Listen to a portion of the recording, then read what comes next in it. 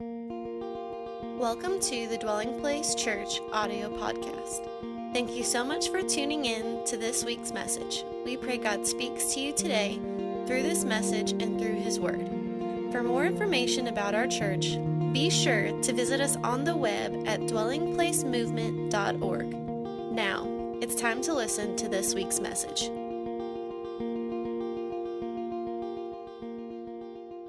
I have the great privilege and honor of kicking off this series today, of which I'm deeply thrilled. I will forewarn you, or maybe it's not a forewarning, maybe it's just a moment of notion or importance, or notation, I should say, is that this message today, it may not flow like a message that historically I have preached, in the sense that it's going to come across as being clearly expository from one passage of Scripture. But I want you to if you can do this, experience this as a dialogue today. This is a message that I have been very anxious to preach for several months now, as God has been opening up new doors of just, I think, wisdom in my own life through personal experience, but also as I've been engaging and pastoring this community. And so I want you to hear a pastor's heart today to share with you what I am calling a diagnosis, if you will, of the modern church, where we find ourselves in today. That we, like Genesis says, could be the sons of Issachar, who knew what God was doing, that we had discernment on what God is doing in this hour. Just a couple of texts this morning. Psalm 14, just one line, and Acts 17. We'll look at several verses of Scripture. Psalm 14, I want to welcome those that are streaming live. We pray God speaks to you right where you're at today. Psalm 14, verse 1. The fool has said in his heart, there is no God. The fool has said in his heart, there is no God. I think the NRSV says, the fools say in their heart, there is no God. This is the notion of the foolishness of denying that God exists. And then go with me to Acts 17. This is the story of Paul at Mars Hill. He is at the Areopagus, which is the hill right across from the Parthenon, which is in that day and age the center of really Roman culture there in Athens. And again, this is a very familiar passage, but read with me in Acts 17. I'm going to begin reading in verse 22. Then Paul stood in front of the Areopagus, and he said, Athenians, I see how extremely religious, notice this, how extremely religious you are in every way. Now I want you to notice that. I want you to notice how Paul is in Athens, and the Bible says that he is reading the landscape. He's interpreting what he sees. There is this very striking passage in the Gospel of Luke where Jesus rebukes the crowds, and he says, you are hypocrites because you can read the weather. You know what it's going to do tomorrow based upon the color of the sky today. You can predict the weather, but you cannot predict or read your times.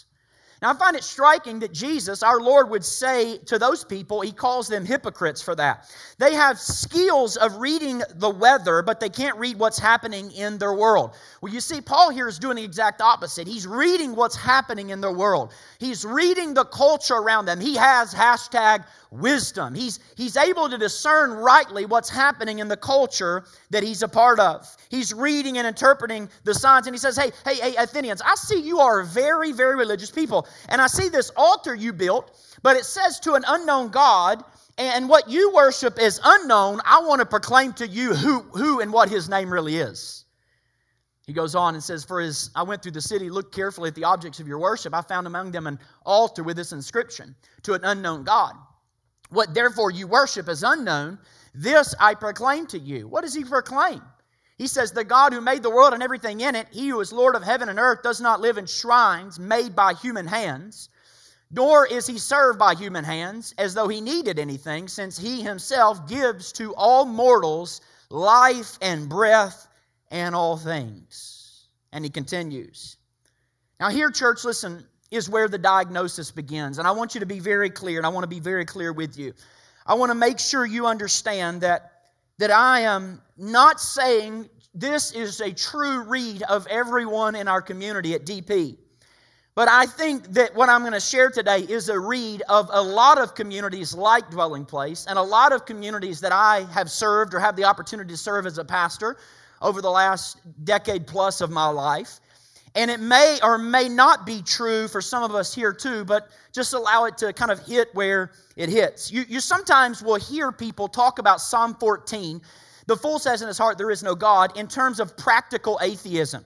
So there is some truth to that. It is one thing to say with your mouth, there is no God. And it's another thing to say with your heart, there is no God. In other words, I've heard sermons of how you can be explicitly a believer, but implicitly a non-believer. In other words, you can say with your mouth one thing, and yet your life and heart be very far from what your mouth is confessing.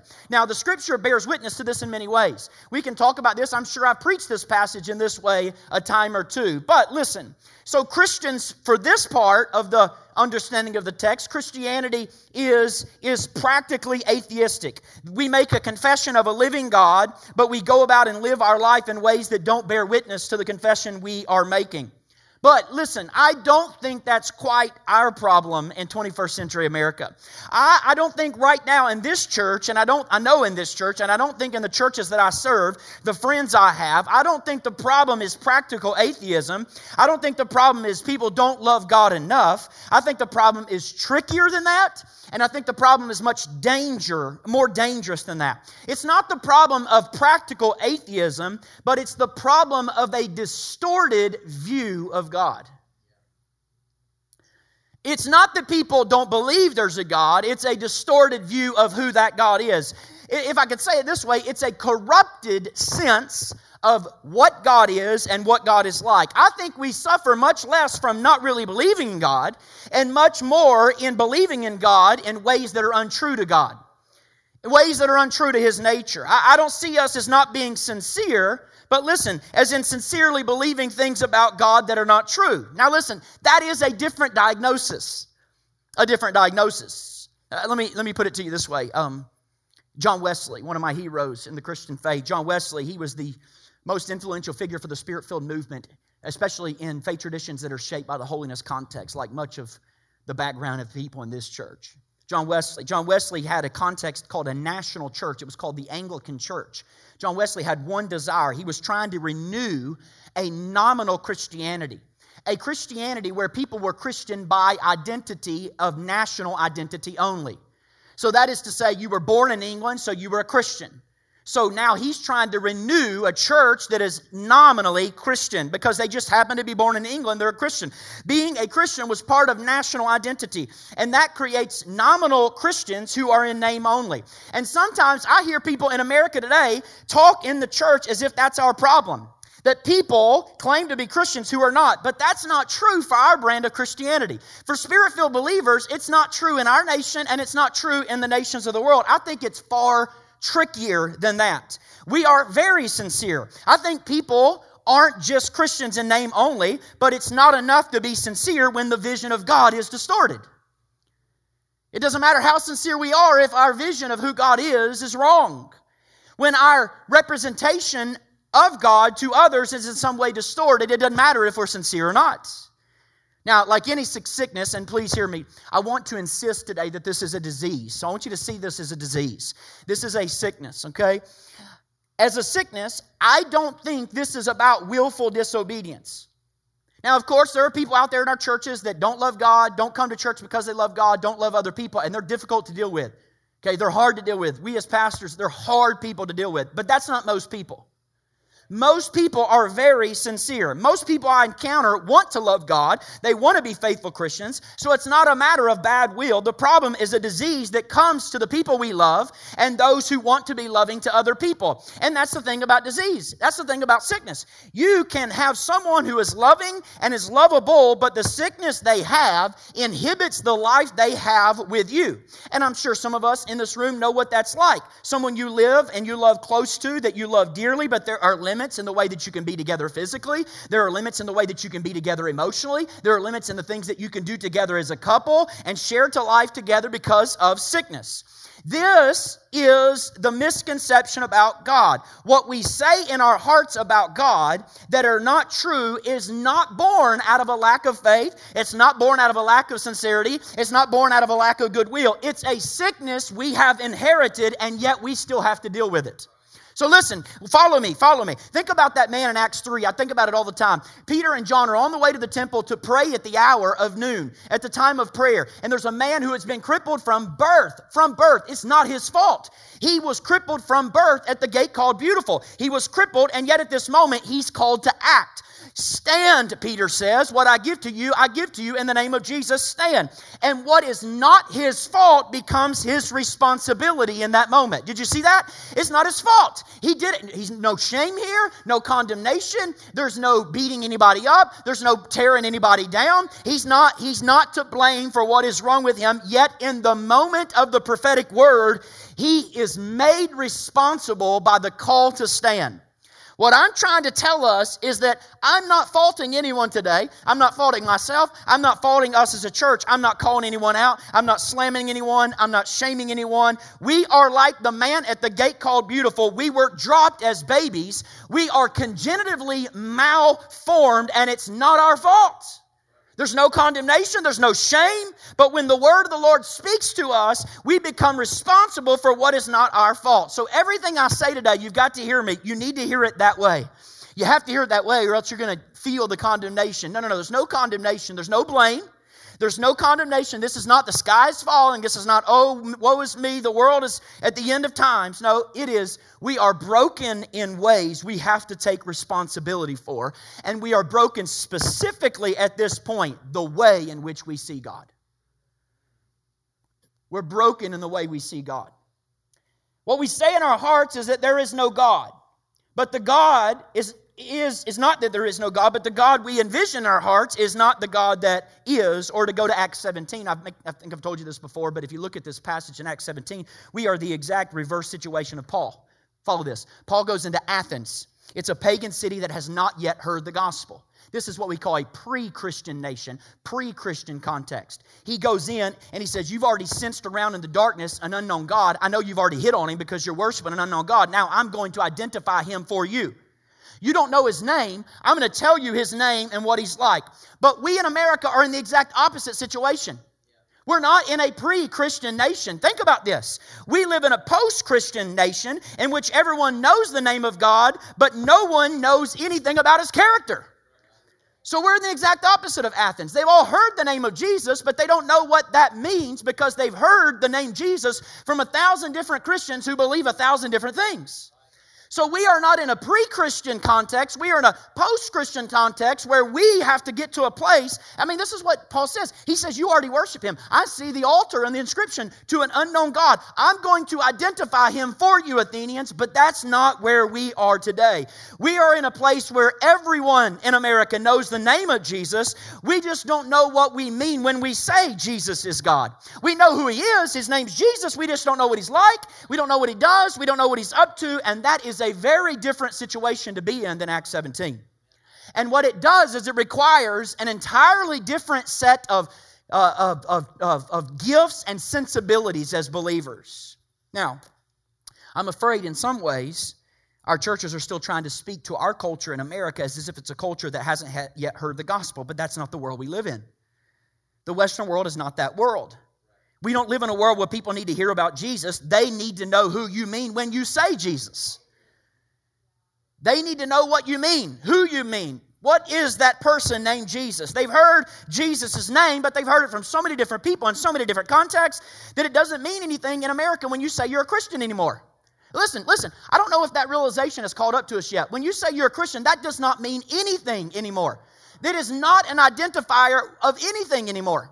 It's totally meaningless. When you say you're a Christian, that has and bears no meaning on the Western mind anymore because there's so many different types of Christians who understand and believe different kinds of things. So it's meaningless to say that.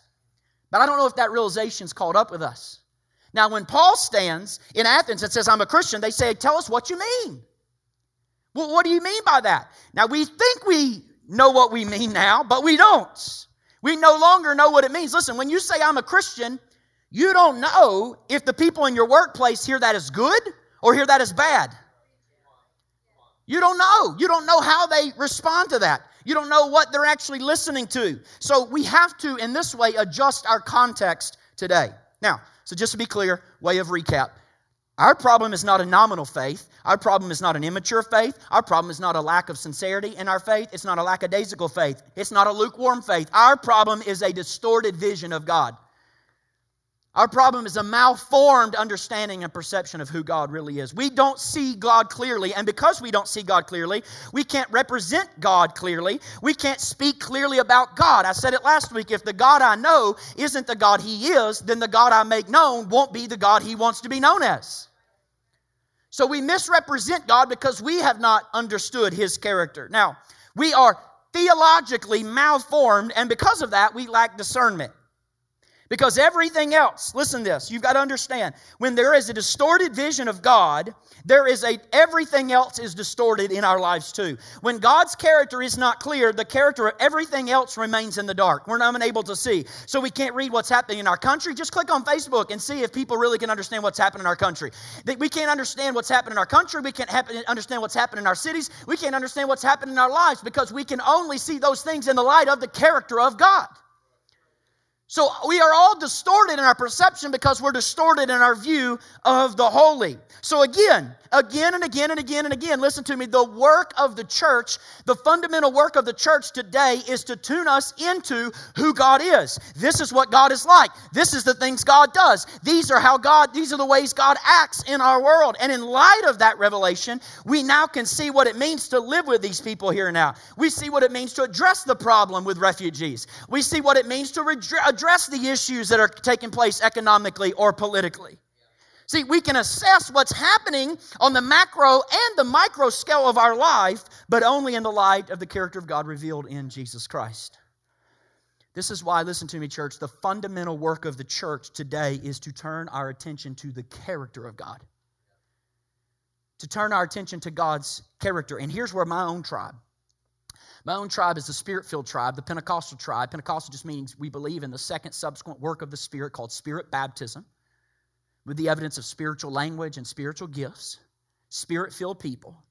My Pentecostal tribe has failed us. Previous generations have failed us, folks. I'm inserting in this message today about 15 years of viewing and perceiving and engaging a movement very clearly. Not just in this North America context, but the greater context. We in past generations at some point, we became less concerned about the character of God than we were about experiencing the presence of God. We wanted to experience the presence of God, which is awesome, which is beautiful, as long as you know the character of the God you're experiencing. But when you go on experiencing and seeking the experience and you forget the character, listen to me. When you do that, you will become malformed. This sticks with me. I told you this last week, but it sticks with me. I'll never forget this. When I was reading about David, 1 Kings chapter 2, David, at the end of his life, David, the man after God's own heart. We know him. And he's the worshiper. He worshiped in ways that were magnificent, remarkable. And at the end of his life, he's the guy who writes all the Psalms, the worshiper. And when he dies, 1 Kings chapter 2, you know what he's doing? He calls his son Solomon into the room. He says, Solomon, listen, I promised to God not to avenge myself, but I got beef with this guy, this guy, this guy, this guy, this guy. And he says, I'm not going to avenge. I'm about to die. But before you die, Solomon, don't let their gray hair go down into the grave without blood. In other words, kill them. And when I read that, the Lord spoke to me as clear as day and said, worship will not transform your character if you don't see mine first, Craig. I'll never forget that. This is David. Worship God in remarkable ways. We're singing his songs millennia later out of the Psalms, but yet he did not worship in a way that made him like Jesus. When Stephen's being stoned in the New Testament, Acts 7, the stones are hitting him, and he doesn't say, get revenge on them like David. What does he say? Father, forgive them, for they know not what they are doing. Listen, worship that is not clear about the character of God will just make us passionate people. And passionate people are at the mercy of their own desires. Listen, you've got to understand this. Hear my heart. What we see with David over and over and over in his life is that he's passionate, but he's also very foolish. He's very foolish. He's passionate, and passionately running against the will of God in his life. And it causes trouble for everybody else around him. And so in our churches, we sometimes talk as if passion by itself is a good thing. Not realizing that when you teach people to be passionate and don't give them the wisdom to see clearly the character and wisdom of God, you are putting them at the mercy of their own desires. So hear what I say and don't hear what I don't say. Okay? Hear what I'm saying and don't hear what I'm not saying. At some point, it will destroy them.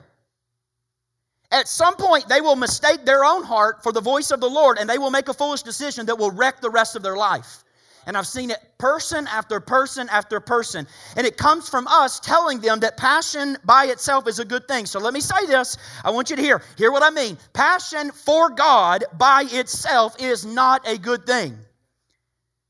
Unless you see the character of the God you are passionate for, you will be led into some form of idolatry.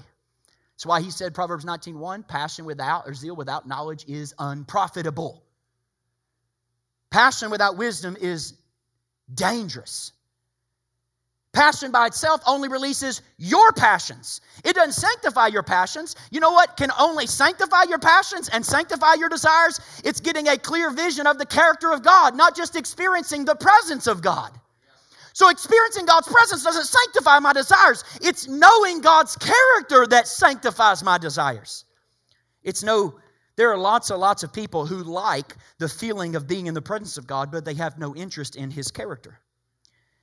And we as praise and worship people, we as Pentecostal people, we need to take that seriously. Because listen, worship people, we could be doing something that we are so sure is right and good that's actually shaping people in ways that are not good.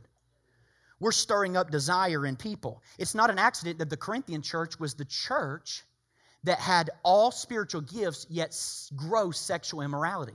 Look. It's no coincidence that the most spiritually gifted church is the most sexually immoral church. Why? Why? Because the way they're talking about spiritual gifts is not rooted in the character of God. It's rooted in selfish desires. And listen, a selfish spirituality is always going to be tied up with a selfish sexuality. This is why when people get into ministry for their own deal, you see them drop one after the other because of what type of sin? Sexual sin. Same desires. Read the Song of Songs. Your desire for God is so wrapped up in your desire for sex with a mate. That's what the whole book's about. Your sexual desire for intimacy and fellowship is just like your desire for God. That's what the whole book of Song of Songs is about. They're totally wrapped up in one another. And if your desire for God is illicit, even if you name the right name, if you are wildly living for God from your own passions, then you will wildly live from your own passions with other people. And what makes this disease, that's what makes this disease so hard, is because the things that seem harmless and good can actually be subverting the work of God in our life. Who would ever think it would be wrong to get people excited for God? I was the weird youth pastor telling that to other youth pastors. That's not what our desire. Our desire is not to get young people just excited. That seems so counterintuitive, but listen, if they are not seeing the character of God, it is in fact subverting God's work in them. It's corrupting them. So let me bring this in. Theology in the church then has two functions. Can I give you those two functions? Number one, here's the purpose of theology in the church. It's to, first of all, the function of maintaining the church's or the faithfulness of the church's speech. What do you mean? We do theology in the church. That is that when we preach, we do theology so that when we preach and when we testify and we sing, we don't misrepresent God. And in this way, theology is useful. So theology has a purpose to come into the church to say, hey, let's take a step back and ask ourselves, is what we're preaching really faithful? Theology says, is what we're singing on Sunday mornings really faithful? Theology says, is what we're doing in outreach faithful to God? Think of a mechanic. In some ways, the theology is like taking the car in for a tune-up. You're trying to make sure the songs we sing, the sermons we preach, the outreach we do, is it faithful or not? So there is a place in theology where theology is concerned about maintaining the faithfulness of our speech. Is it right to say this? Is it wrong to say this? There must be times in the life of the church where we step back and say, everybody in Christianity America is saying this right now, but is it faithful to say that? That's why I tell people all the time, get rid of Christian cliches out of your language. You know why I say no Christian cliches? Because Christian cliches are phrases that speak us and we don't speak them. What do you mean, Craig? They stand for something and we don't quite judge them because they're Christian cliches. We never judge them. We never take them into reality to see if they're real. Let me just give you an example of this, okay? Lest you miss me. Think of the Christian cliche. God is good all the time and all the time. Now, in some ways, that's a Christian cliche. That in some ways, that's true. But there's also ways in which that's not true. What do you mean? Well, think about this. I think often what people mean when they say God is good, they are saying things are going my way. Life is going my way. And then they answer all the time. Listen, when we say God is good and all the time, God is good all the time, what we are saying or not saying is my life is just what I want it to be. God is good all the time is a confession of faith, not a description of my experiences. So look, when I say God is good, and I don't mean everything in my life is good, I mean in spite of everything in my life, God is good. See, when I say God is good all the time, it's a protest, not a description. You see that? So there's nothing wrong with saying God is good all the time and all the time God is good if you know what you mean when you say that. I got so many of these. You click on Facebook, somebody says, oh, we are pregnant. We are just so blessed. Well, everybody else who reads that who can't get pregnant sees that they are not blessed. So I'm only blessed when life gives me what I want life to give me. So we say things that, again, we have to be careful how they're actually heard by other people. It's not what's actually in our heart. It's actually what people are hearing. Now think about that. There's no problem at all with saying God is good if we know what God is good means. But in most of our churches, we never stop to ask, what are people hearing when we say this? Lots of people do mean God is good in spite of everything going on in my life, but there are a lot of young Christians who hear God is good, and you know what that means? They hear nothing should be going wrong in my life if I'm living faithfully to God. That's what they hear. That's what they hear. That's what we're accountable for. We're accountable for those words. That's what theology does. It keeps our speech faithful. We say, wait a minute. We keep saying this, but is what we're saying faithful? What do people hear? Not what do I mean, because they can't read your heart. You have to think what they are thinking when they hear you say God is good. Let me give you, this is my big pet peeve, and this is all, while I'm getting this message this week, I click on, social media that I'm updating, and it's like every 3 posts I hear this again. It's like confirmation after confirmation. In my tribe, all the time, we talk about God showing up. God showed up today. Woo! This conference, God showed up. Okay? I know what we mean. We're trying to describe an experience of God that is unusual. I know what we mean. I think I know what we mean. We're trying to, there's a difference in the omnipresence of God and the clear manifestation of the glory and presence of God. There's clear in Scripture. I think I know what we mean, but what people hear is, most of the time, God doesn't show up. Most of the time, He's not there. But He was there today. God showed up this Sunday. And we get together and we're like the prophets of Baal, and we hope lightning will strike our sacrifice at some time. So we get together and we sing and we testify and we preach, and every once in a while God actually does show up. And we're excited about it. Now, I know that's not what people want to say when they say it. People want to say God showed up in a particular way, but that's not what we are saying. And certainly not what people hear. We could give so many more examples of this. I could go on and on and on. So theology that way is maintenance. It maintains our faithful speech. And we as preachers, this is one of the reasons I preach from manuscript, because I don't betray myself with my words. And the more I get away from manuscript, the more I can say things that are not really faithful. That are not really faithful. And we don't represent God rightly. Now, the second function of theology is this, not to maintain the faithfulness of the church's speech, but I think it's deeper and it's more foundational. Theology is contemplation of the beauty of God. And for this reason, it has no use. It's only for enjoyment. Theology is contemplation of God's beauty. Now, I'm not sure how this will hit you. Now, hang with me. Are y'all with me? Okay, I promise it's going to get better, okay? I don't know how this will hit you right now, but let it hit you, and then we'll keep going. I promise you. Just follow with me, okay? So in this way, theology is not useful for our context. In my work as a pastor, I want to be honest with you. as a pastor in a church and a pastor who speaks in different contexts, I can tell you that whenever I'm speaking, there is a pressure in modern day America to say something that is practical. So people come to church expecting to get advice about how to live their lives. And when you talk about God's character and not how we should live, people don't know what to do. When you talk about the character of the Almighty and not what they should do, they don't know what to do with that. Let me give you an example of this. I have a close friend who was speaking at a Pentecostal church, a rural church. It's an old church, about 90 years old, and the pastor was just about to retire. He was in his 80s.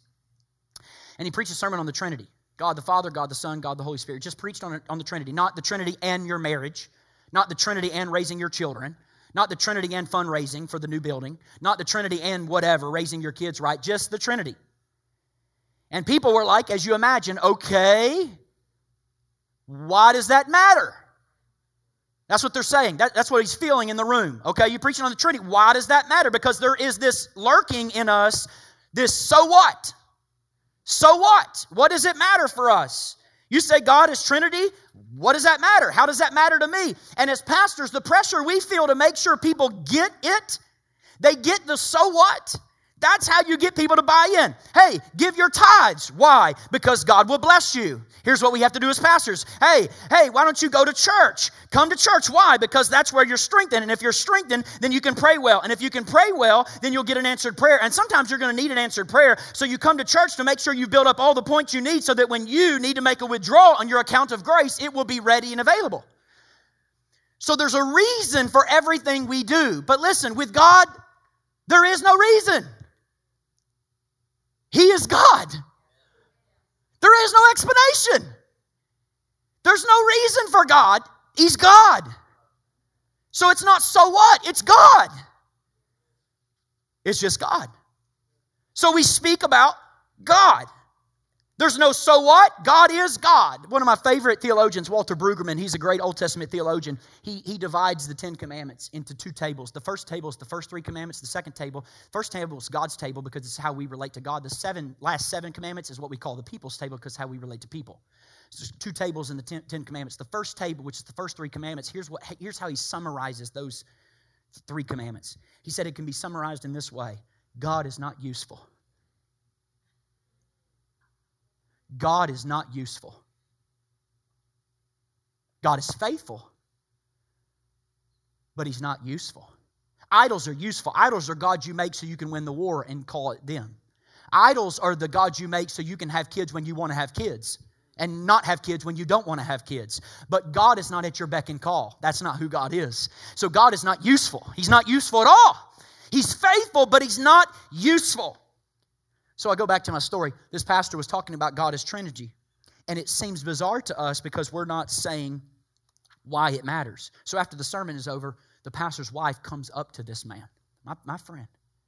She said, I was raised in a pastor's home for 20 years of my life. I've been married to the pastor of this church for 60 years. My son is a pastor for the last 30 years. And today is the first time I've ever heard a sermon on the Trinity. You think, how can that happen? That's the very essence of the God we say we know. How in the world does that happen? When our God doesn't get named in that way, because for us, the doctrine of the Trinity is something reserved for paperwork and the classrooms. It's reserved for teachers and Sunday school teachers. It's not at the heart of our worship. If it was at the heart of our worship, it would be the heart of our songs, heart of our preaching, heart of our witness, heart of our prayer, heart of our outreach, heart of all that we do. It's at the center of what we do. And that, my friend, should sober you to your bones. Sober you. Because that's who our God is. And the fact that we have relegated that to the nerds who like to study, it tells us we are not really tuned into the character of God. We like to experience His presence, but we don't know His character. We want to experience God. I don't care if it's first person of the Trinity, second person, third, 3 at one time, 1 at one time, 1 second at the other time. I don't care what I'm experiencing God. And maybe that's good for you. Listen, parents, maybe that's good for you, but what happens for your children or your children's children? What happens for people who are raised in other faith religions? It's not okay for them because the vision of the gospel will get distorted more and more and more and more and more. What about your neighbor? What about your people raised in different faiths? What about your children's children? You might be fine, but the gospel keeps getting transform. No, let me tell you what I think most people mean when they say God. We assume we know what we mean when we say God, but what if we didn't? Here's what I think we mean, and I think this is true from the time we are 4 or 5 all the way to the time we're adults. Listen, I think for most of us, our deepest assumptions about God do not change from when we were little children. I want to say that again. I think for most of us, our deepest assumptions about God do not change from when we were little children. Now, there are, again, exceptions to that, but most of us, let me explain to you. I think for most people in our world, God is the name of a being or a set of beings who allow to happen everything that happens that we can't explain and makes happen everything that happens that we can't explain. Now, I'm going to unpack this in a moment, but follow with me. Most people think of God as a being or a set of beings. Our dear brother, Jesse Duplantis, he wrote a book years ago. He claims to go to heaven. He wrote a book called Heaven, Close Encounters of the God Kind. And in this book, he claims to go to heaven, and he's a dear brother. He goes and he sees Abraham, and he sees Paul, and then he saw Jesus, and Jesus is like a 5'11", 6-foot man. Okay, he sees Jesus there, and he asked, and Jesse asked if Jesus would take him to the throne room. Why? Because he wanted to see the Father. So he takes him into the throne room, and he gets in there, and he can't see the Father because of the brilliance. All he could see was from the bottom of his robe and his shins, his ankles, and his feet, because it was so brilliant. And in that moment, as he looks upon the Father, he asks a question. What question do you think he asked? Where is the Holy Spirit? Where is the Holy Spirit? And the Father said, down there on earth. Down there on earth. So watch this. You got Jesus, who's like a 6-foot normal God, us. You got a 90-foot Father. Then you got a Holy Spirit who is on earth. Now, Jesse's a dear brother. He's going to heaven. There's no doubt God uses him in his ministry, but that's what we call heresy. That would have gotten you killed in the 3rd century. Why? Because that's not one God. That's 3 humanoid gods. Oh, that's technical, Craig. That don't matter. No, what if it does matter? What if that distorted view of God bears witness on everything we do? Let me explain. Is that one God or is that 3 individual gods? What difference does it make? Well, it has everything to do with the character of God. And it may not seem that way, but before I'm done, I hope it will. The reason Jesse can say that to us is because that seems basically irrelevant to us. We don't pontificate things about the Trinity. That's again for nerds to work through. That's again for theologians to work through. But what if it isn't? What if it bears heart and bears on the very heart of our calling? What if we can't speak clearly about God and the character of God if we misapprehend the very nature of God? So if we imagine God, listen, as a being who does things we can't explain, and he allows things to happen that we can't explain, we already have a fundamental problem. And this is exactly how my kids view God. I want to challenge this for a minute. I bet all the kids you've seen, when you were a kid, you believed this. And I bet the kids you know believe this. When my kids first started talking about God, there are 2 things they say. What 2 among the first things? What are the first 2 things children say? They say, number 1, God is up. God is spatially that way. I'm on earth, God's up there. And secondly, God does the stuff we can't explain to them. So God is up, and God does things that we can't explain. I remember Knox was 4 or 5 years old. We're walking through the church building that I was pastoring, and the series of why questions came. He's 4 years old, right? He says, why, Dad, did they build this room like this? And I said, the builders built it this way. He said, who did it? I said, it was the contractor and the builders. He said, why did they do it? I said, because the people who wanted the building built wanted it that way. He says, why did the leaders want it that way? And I said, son, I don't know. And as we finally hit a wall, listen, watch this. When we hit a wall where I could no longer explain what the answer was, I couldn't find anything to say. You know what Knox said? He said, God did it. And I didn't think much about it. And then we have a second kid. And Marley's now 5 years old, and she's running with me last summer, and we're running through the neighborhood. And she said, Dad, did God make this road? And I said, well, no, not exactly, honey. The city has officials that make the roads for us. And she said, but did God make the trees? I said, well, that's a little bit more direct. Yeah, he made the trees and seeds, and they grow. She said, but did God make the rocks? Because they're not living, Dad. But do you see what's happening in that child's mind? Here's what they're doing, and here's what we do from kids. we are pushing back to what can't be explained. And when we can't find an explanation, that's where we find God. So God did it. But when you work that out, and listen, I will suggest to us, everyone you know, they believe that as a child. God is up, and God does the things we can't explain. And they grow up and have a relationship with God, and that fundamental conviction never changes. And you know it doesn't change because of the way we talk about stuff that happens. When something happens that we think is a miracle, guess who did it? God did it. We feel it can't be explained any other way, God did it. But if I can explain it, look, if Meredith breaks her arm today, and she wakes up tomorrow and it is healed, what do we say? God did it. Because we don't know how an arm can heal. But if it heals a year from now, we don't say God did it. We say it was the natural process. And in doing so, we edge God out of most of our worlds, and He only does things we can't explain. See, now God is not active every day. Now God is not operating in our lives every day. Now God is not present in our reality every day because He's only in the things that we can't explain. Now this matters in our worship, and this matters in the way we view God. That God's not just the one that does things we can't explain. God actually is the one who does all the things we can't explain. So think about this. Now you have a God who sometimes does stuff, but most of the time lets other things happen. But that's not how the Scripture speaks about God. God is not sometimes doing stuff, and most of the time not doing stuff. God is always acting. The question is, how is God acting? Not if God is acting, but what is God doing in what is happening now? How is God at work in that right now? We have to be discerning. I think one of the greatest deceptions for us in our day and age, and I think demons know this, is that we are mesmerized by the miraculous, the spectacular. So the demons know this. Because when the demons know this, when something amazing happens, we validate it. And we trust the source because, hey, after all, it's something we can't explain. And that's how Jesus says in the end, they're going to do many miracles. And He'll say, I never knew you. See, deception can reign. When we see something miraculous, we validate it. We trust its source. We are far too impressed with things that we can't explain. And the thing is, God is just as much at work in the things I think I can't explain as He is in the stuff I can't explain. God's always acting. God is always God. Jesus Christ is the same yesterday, today, and forever. God's presence is all around us. His work is all around us. And we're looking for something spectacular instead of looking to see what He's already actually doing. What is He doing in my spouse? What is He doing in my marriage? And we're looking to see something dramatic instead of paying attention to what He's actually doing. We're asking God to do stuff that can't be denied. God, do something that everybody will believe because, you know what? It can't be explained. But listen, church, that never works. Read Scripture. Read Scripture. Anytime God acts like that, the response of the people is not obedience. You know my favorite example of this? John 9. Man born blind. He's blind. Jesus heals him.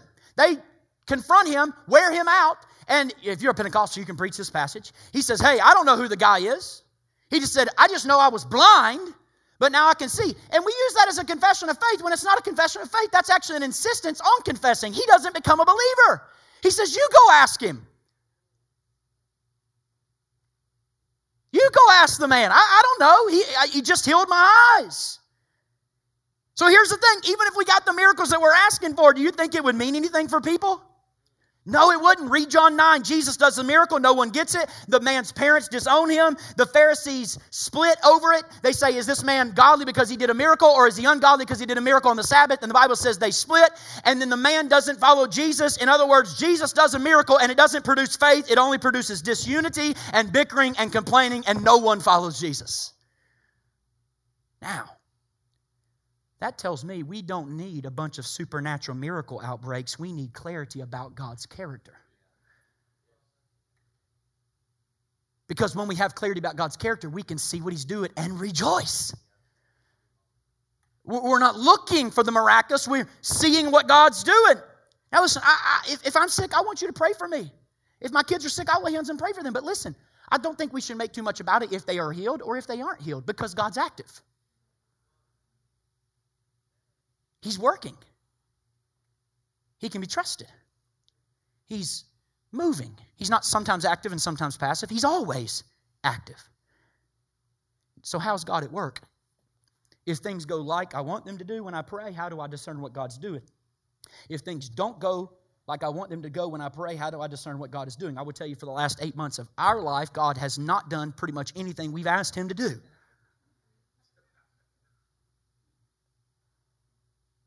How's that confession of faith for you?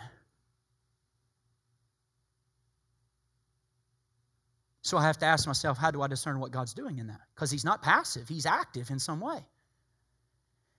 My fundamental trust is that God's ways are higher than my ways. His thoughts are higher than my thoughts. It's so far above me, but He has promised to be active. He's promised to never forsake me. He's promised that He wants to do good to me. So He's acting in my life. I just need eyes to see and ears to hear.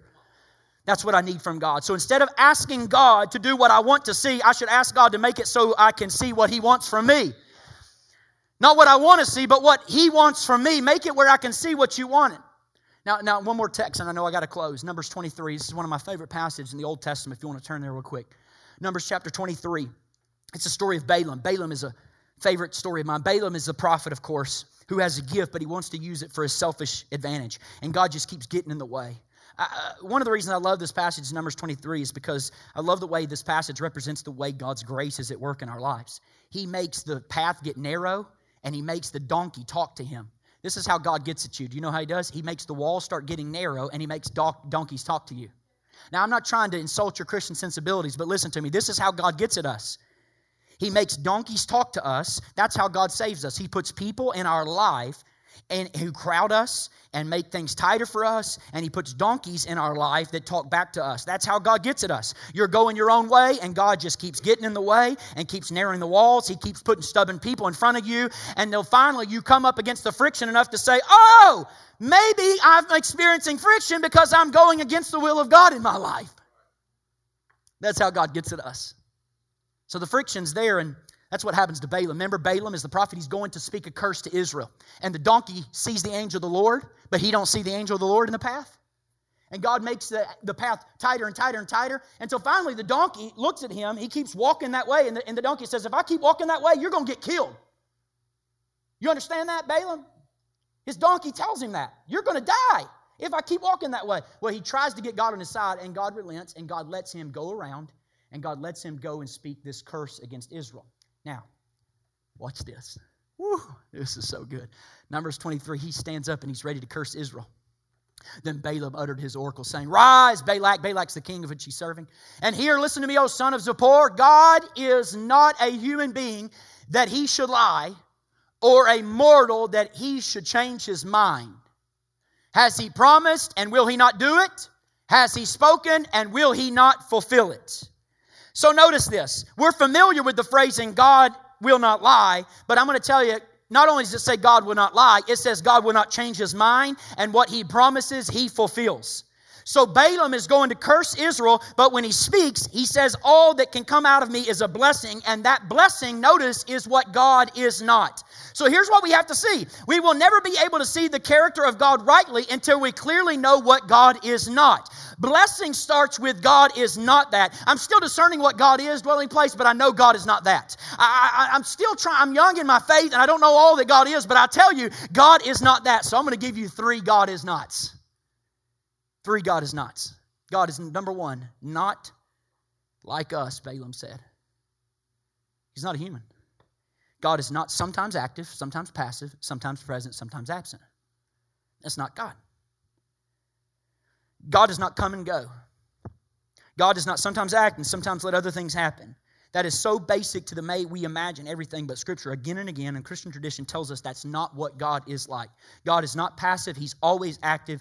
The question is how, not if. Listen to me, church. The God is always present.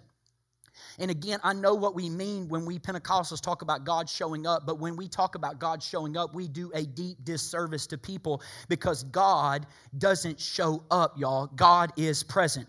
God is our host. You heard me pray today earlier in this gathering. God, you are our host. You are the hospitable one welcoming us into your presence. We come to a place not to invite God to come in. Oh, we invite your presence, God. No, you don't. You come to a place to become aware of the God who's invited you into that place. God's not sometimes active, sometimes not, sometimes passive, sometimes not.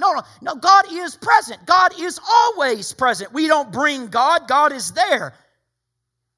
This is a major shift in the way we understand this. But look at John's gospel, at the end of John's gospel. Remember that great story about Thomas?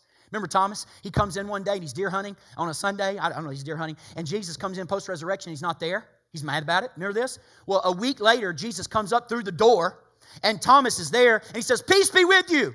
He says, hey, Thomas, come here, buddy. I heard what you said last Sunday. I know you weren't around me, but come on. I want you to put your hands right there and right there. And he puts his hands there and he falls on his knees. And what does he say? My Lord and my God.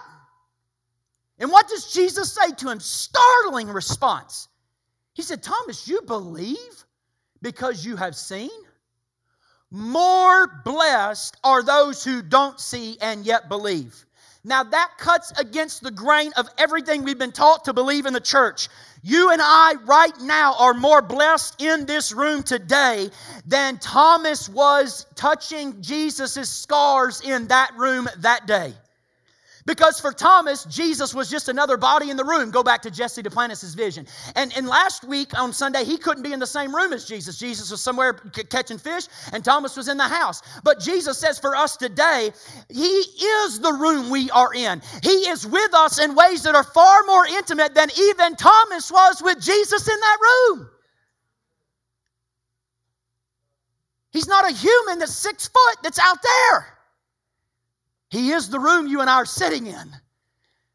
How does Scripture declare this? He says we are in Him and He is in.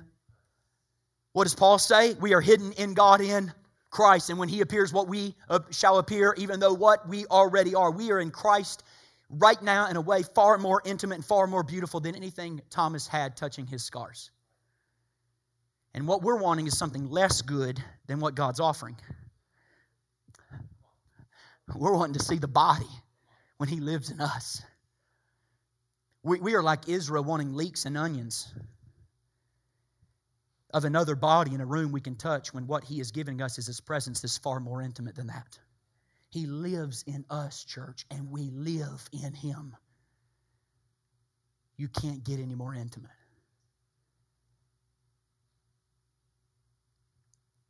God is not another person in my life. God is my life. I used to tell youth ministry all the time, God's not first. He can't be first in your life. He's not another person in your life. He is your life. God is not one of the people I love. It's in God that I love everyone.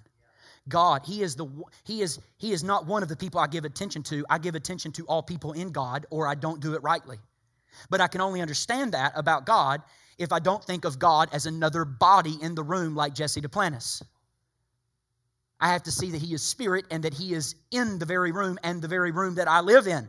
Because if He's just another body, then He is way out there in space somewhere and He's not here. But when you believe that the God you are praying to is actually millennia miles away, it changes the way you pray. You think He's up there like my son does. You think He's there. You think He's spatially that way. He's off in the distance, 6 foot somewhere out there next to the Father, but He's not here. But listen, when you know and you understand that you are praying only because God in you is praying and you and God are praying, then now you know He's already closer to you than you could ever imagine. It changes the way you preach. It changes the way you pray. It changes the way you witness. It changes the way you talk. It changes everything because He is with me and in me. He's not a being out there traveling back to us in the rapture. No. He's already opening in our eyes that day. He's opening our eyes to what was already true today. That we've been filled with the Spirit and we've been filled with the life of God. But we can only say that if we recognize God is not coming or going like other people. He's present. Here's the second thing God is not. God is not controlling or controllable. God is not controlling or controllable. God is sovereign. I've preached this message here before. Control is the wrong way to think about it at all. I'm saying God is not in control, but I'm also saying God is not in control. God is sovereign, and only God can be sovereign in a way that's neither controlling nor without control. Craig, what do you mean? See, if I'm in control of something, that means I'm bending that person's will to my will. When my 9-year-old son talks back to his mother, I go and grab and put my hands on him and I enforce my will on his will and I drag him out of the room. Because in our house, our wills are competitively matched. So my wife has some power, probably more power than I have. My kids have some power and I have power. There's a resistance to that. It's a competitive relationship of power in our house. So getting my will done is I have to talk my kids into doing it or I have to lay the hammer down. To get my will done, I need to enforce my will on other people's will. But that's not how God is. He doesn't control. God never controls. He only creates. And only God can do that. But because God doesn't control, He can't be controlled. Listen, y'all, look, I know we never think about it this way. God has no opposites. God has no equals. God has no opponents. God doesn't ever win because God is never in a battle. We are in battles, but God is never in a battle. God doesn't have to defeat anything because nothing can come against God with God's own power. He has all power. Listen, nothing can come against God. He has all power, not the most power. He's all powerful. So what that means is He's never had an enemy. He has no opposites. He has no one against Him. No, God is God. And that's why He can call all things into being that are not or nothing. Only God can do that. And when you realize it, you realize now you are praying to a God. And when you're praying for God's will to be done, it's praying for the good of all things, because what God does is good things for all people. See, if I get my will done, that means somebody else's will is not getting done. But that's not how God's works. Our wills are competitively related, but not God's. Only God could make it so that I freely love God without God forcing me to love Him or being controlled by my lack of faith. Only God can do that. And if you don't picture God that way, here's what I learned. You'll end up thinking in one of two ways. And this is almost the whole history of Calvinist-Arminian debates. I'm almost finished. You got this side of the room who are Arminians saying God made us free, we choose God, and it turns into saying I believe and therefore I'm saved. And the Calvinists over here saying, no, that's works righteousness. No, God elects some to be saved, which turns into God makes some people be saved and makes other people to be lost. And both are dead wrong. Why? Because they're both picturing God as another person in the room who's controlled or controlling, but that's not God. He's not enforcing His will on anyone. He is above. He is all powerful. He's sovereign. He's not in control. He's sovereign.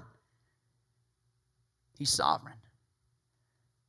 And that's the basis of our witness. That's the basis of our worship.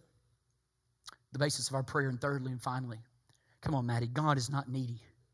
God is not needy. Look at me, church. I can't tell you how long it took for me to really believe this.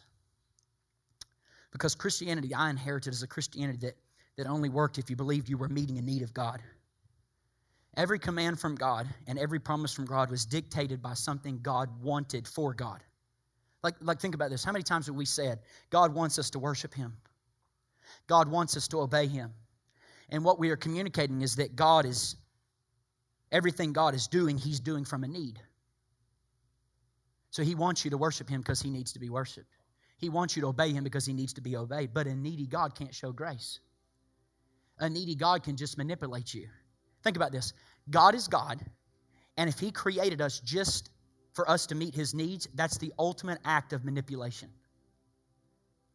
If God created all things because He had a need, then that means we are not God's equals, and we don't have the freedom to step away from God. We are pawns in His game. Church, listen to me. I exist because God willed it. I didn't choose to live, y'all. I didn't choose to be. I didn't choose to exist. I didn't choose to be who I am. I didn't choose my parents. I didn't choose my language. I didn't choose my culture. I didn't choose what city I'd be born in. I didn't choose my personality. I didn't choose my IQ. The most important things about me, I have nothing to do with. I don't choose what sicknesses come on me. I don't choose what suffering lies ahead of me. The most important things in my life, I have no control over it all. But if God created me because He had a need, that's the ultimate act of ungrace. But that's not what creation is. God tells us in His Word, God has no need. Creation is sheer grace. He made sheerly because He loves us, and He wants us to know love for one another, and He wants us to know joy in relationship with each other, and He wants us to know joy in relationship with Him. That's the only rationale there is. It's all grace. God doesn't need my worship. God doesn't need my obedience. He doesn't need for me to trust Him. He just wants me to know what His joy in my life is. He has no needs. He created me out of sheer grace. Grace. He made me so He could give me a gift that He couldn't give me if He didn't make me. He didn't make me to do work for Him. We read the passage, He is not served by human hands. He has no needs. Oh yeah, I didn't say we don't work with Him. Yeah, we work with Him, but we don't work for Him. In that way, we don't work for Him. God doesn't have needs. And because God has needs, no needs, everything He does is grace. So that brings us to the Lord's table. Would you bring the Lord's table for us, man? This meal is the constant reminder, come on team, that while you were yet sinners, Christ died for the ungodly. And Christ died for the ungodly precisely to make this point. God's saying, I don't need you to be godly for me. That's why He died for the ungodly. Does that sound weird? God doesn't need you to be godly for Him? Can I be very vulnerable? When my kids, as a parent, I sometimes feel myself getting frustrated with my kids because of the way they act. But if I'm really honest with myself, I'm upset not because of the way they act, but because of the way they represent me. I need them to be good so that other people will think I'm a good parent. I need them to be good so that other people around me will think I'm doing a good job, but that's not love. God doesn't need us to be good because God wants to be seen as a good parent. God wants us to know His goodness out of sheer grace.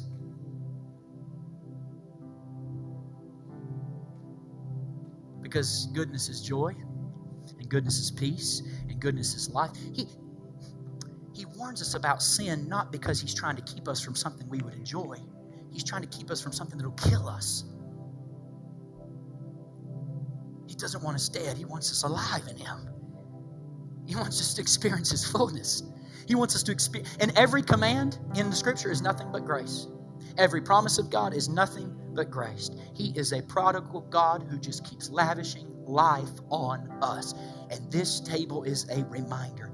If we know that God is needy and we know how to meet His need, guess who's in power? If God's needy and we know how to meet His need, we are in power. We are in control. And we can meet His need or not His need. This is why people get so angry when something goes wrong in their life. You know what they say? They say, I've been serving and paying tithes for 20 years. I've been faithful every Sunday. I love God. I read my Bible. I witness to my neighbors. And now my daughter has cancer. You know what they're saying when they tell you that? They're saying, I thought I knew what God needed from me, and I've been doing it for 20 years. So that when something went wrong in my life, I could go to God and say, I've been meeting your needs for 20 years. Now pay back. But God is not needy. And I want to say to you, you're not to be blamed for that, and I'm not. We're diseased, y'all. We're diseased. We're malformed. But when the word of the Lord comes to us, we have to be responsible. We have to stand up. God has no needs. And that's why we can trust everything He does. He has no needs. Everything He does is grace. It's love. It's sheer grace to us. So we have no need to not ever trust. It's nothing but love. It's nothing but grace. It's nothing but sheer gratuity. This is a God who is hospitably, radically hospitable, and He brought you to His house because He wants to give you Himself. Imagine the communion table like this. Come to my table. I have something I want to give to you, and it's all joy, and it's all peace, and it's all goodness, and it's all beauty. I was reading the other day, we are joint heirs with Jesus, and I heard the Lord say that everything God meant for Jesus, He meant for us. Listen, there is nothing good or God means for Jesus that He doesn't mean for you. Let me say it another way. There is nothing God would give to Jesus that He wouldn't give to you. You're joint heirs with Jesus. Our life is sheer gratuity, grace, thanksgiving. Thank you so much for listening to this week's message. If you would like more information about our church, be sure to visit us on the web at dwellingplacemovement.org.